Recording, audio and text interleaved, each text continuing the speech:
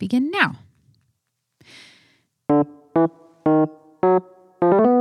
Ooh. I like that little trill. I'm getting a little better at this whole classic electric piano keyboarding. Welcome to the Theo Pop Culture Podcast, in which today we will be debating yet another thing. We are on the word council. We're going to be debating something regarding church councils. Indeed, we're going to debate about creeds. Yes. Creed. We're going to debate about Creed, the musical band. With arms wide open. With arms wide open. That's for your parents. Yes, not Creed, the early 2000s sensation. Not them, but rather from the word credo, which means I believe, namely the statements of faith from the early Christian church. Yes. What is there to debate? Distilled things about Christian teaching. We're going to debate, should we have debates? I mean, should we have creeds? We're going to debate. Should there be debates? Should there be debates? Yes, no. Should we have creeds? Should church proclamations like this, these distilled proclamations of church teaching, still shape our ideas about right belief? Do we even need a creed? Maybe we don't need a creed. Maybe there should be something other than, maybe creeds hold us down or play a negative role in faith. Formal creeds like the Nicene Creed or the Apostles' Creed, two of the most famous ones from the early church. Yes. So for our pop culture artifact, we have come up with a website that is, it's Truth Magazine. And by come up with it, we mean we found it, not that we made it. Yeah, we found on the interweb this is a very common position in American Christianity, at least, that comes from a lot of different kind of denominations, but maybe most famously from a kind of a triad of denominations: Disciples of Christ, Christian Church, and Churches of Christ. This famous phrase, no creed but Christ, no book but the Bible, no law but love, no name but the divine. We're going to focus in on that first part. This Truth Magazine article basically argues creeds. Truth Magazine right there. Truth. See, then you just know truth, it's true. Isn't it? You just know. Yeah, that we should not have creeds, that we only need Christ. I'm looking at the article now. It's weirdly formatted. It's very long on the screen. Like, it's very hard to read. But yeah, it's not about the visuals. It's about the content. No creed but Christ. So I'm looking at the headline, the headers. Jesus taught no creed but Christ. Confessing no creed but Christ. The rise of human creeds. I get it. So like creeds are a human product. Like Christ is divine. Creeds are too human. Yep, and restoring no creed. And this Christ. is a fairly prominent position. So if you're following with us in the class and you're like, why wouldn't we have creeds? Well, we're going to debate that. Why wouldn't we? Why wouldn't we? What could be the problem? What's the pro and the con about using creeds as a benchmark for what is true Christian faith? I mean, maybe we should, I wonder if we could find a creed and just maybe like read some creed language here. I'm just looking up the Apostles' Creed. I know this is one of the early ones. Or the Creed of Chalcedon. Yeah, I mean, I'm looking at the Apostles' Creed. I believe in God, the Father Almighty, creator of heaven and earth. I believe in Jesus Christ, God's only Son, our Lord, who was conceived by the Holy Spirit, born of the Virgin Mary, suffered under Pontius Pilate, was crucified, died, and was buried. He descended to the dead. On the third day, he rose again. He ascended into heaven. He is seated at the right hand of the Father, and he will come to judge the living and the dead. I believe in the Holy Spirit, the Holy Catholic Church, the communion of saints, the forgiveness of sins, the resurrection of the body, and the life everlasting. Amen. So that's an example of a creed. That's the Apostles' Creed in one English translation that I just found. And over the last few weeks, we've been talking about creeds and how they helped propel the church forward in history. And so we're going to debate whether or not they are still worth our time today. So shall we flip a coin to see? Oh, we should. I'm gonna flip it. Do it. I'm gonna flip it. Okay, I will call. You tell me when you're ready to flip. Flipping. Call it. Heads. Call it in the air.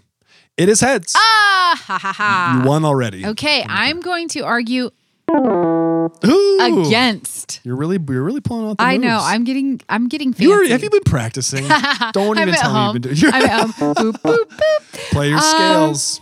Yeah, no, but no, this is just raw talent you're experiencing right now, students. I'm going to go con. Ooh, I don't have to be con this week. Creeds. Yes. Oh, I'm so grateful that I don't have to be the con again. It makes it seem like I'm against everything that we debate, which is not always true. I guess that's why we reveal our true views. Yes. So. Okay.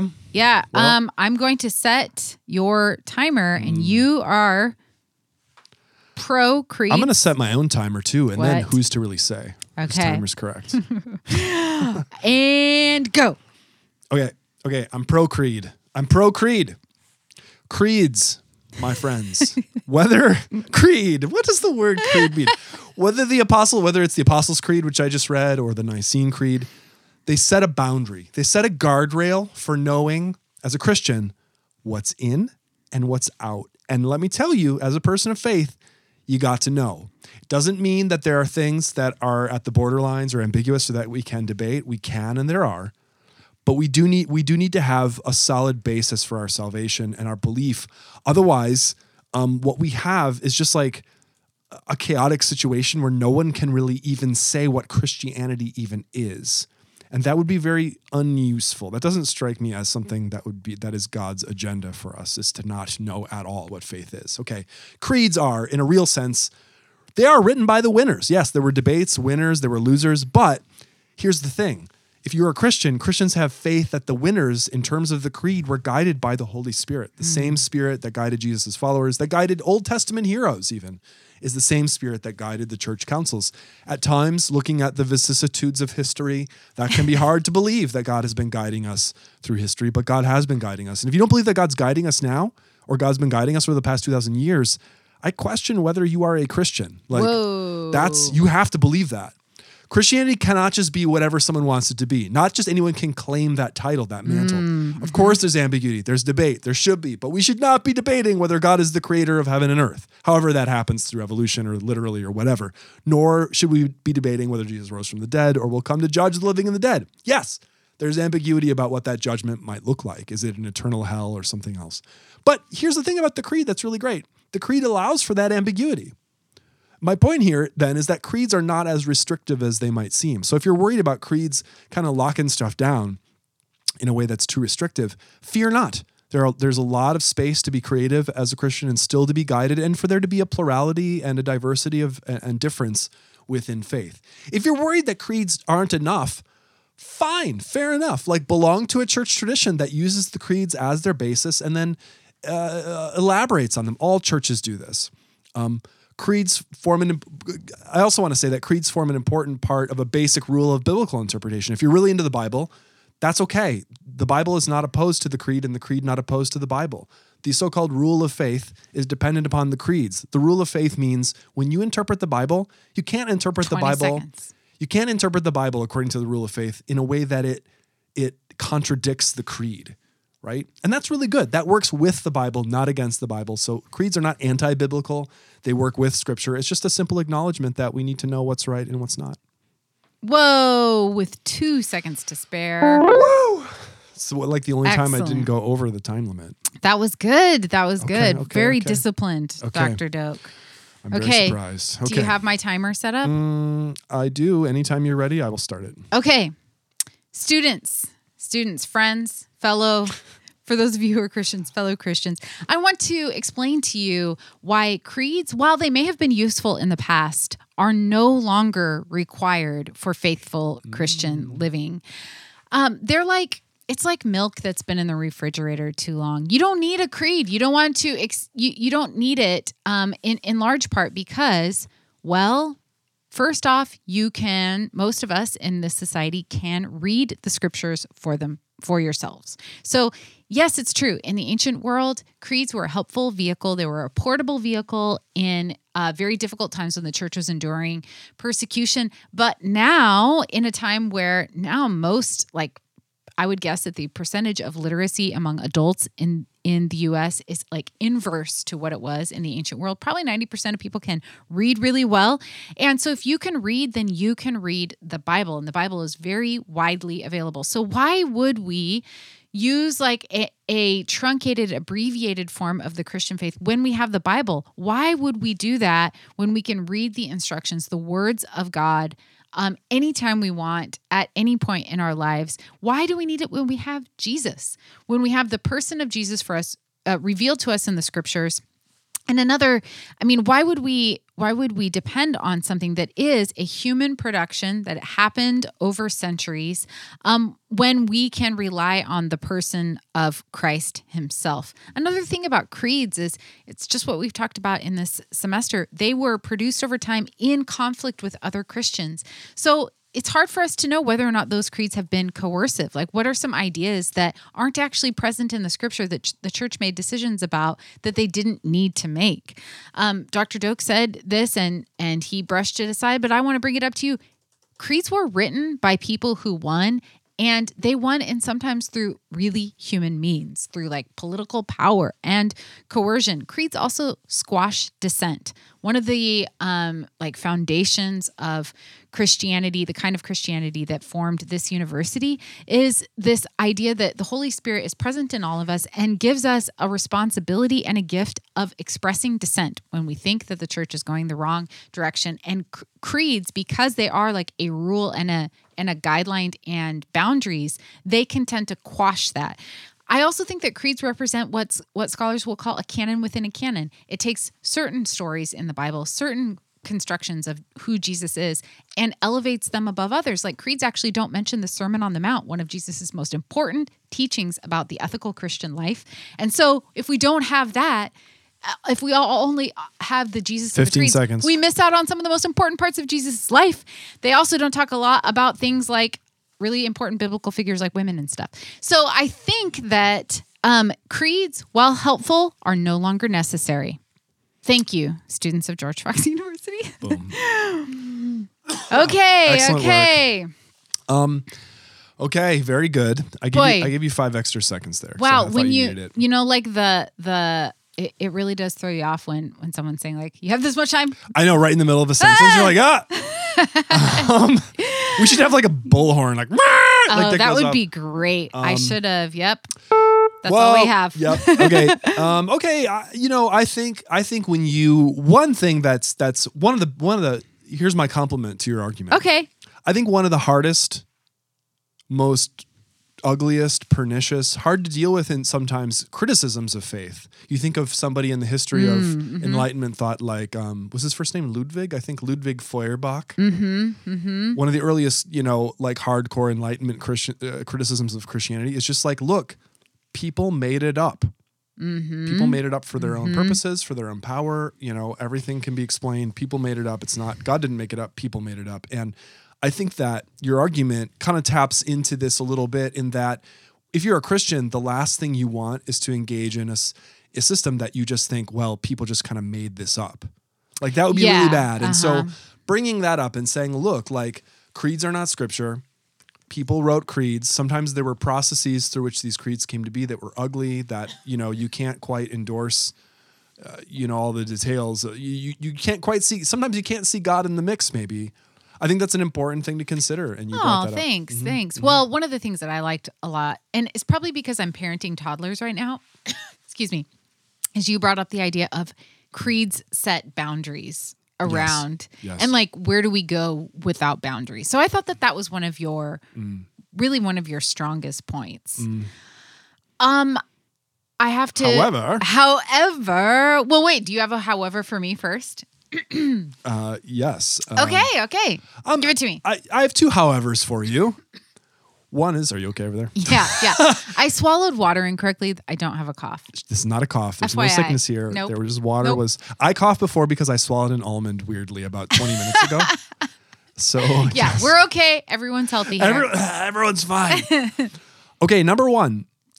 You were talking about the creed being human, and I never denied. Someone who supports creeds doesn't deny that the creeds are human. It's just that it's also divine. This is the idea of the incarnation, the God plus man. Nice. So this is a paradox Christians actually can and should embrace with gusto. The idea that something can be human and divine at the same time. Number 1. Number 2, you were talking. You made a lot of hay out of the idea that the creeds are not scripture, that they're human. I guess I just pose, whether rhetorically or to you actually, if you dare to answer, what's in a creed that's not in scripture? Like, what does scripture not support that's in the creed? Like, how is a creed not compatible with the Bible? I think I would respond to that by kind of reiterating the point that I made earlier, which is that it's such a highly selective form of scripture. So I think, to pat myself on the back, the best thing that I brought up is like all the parts about the life of Christ that are missing from the creed.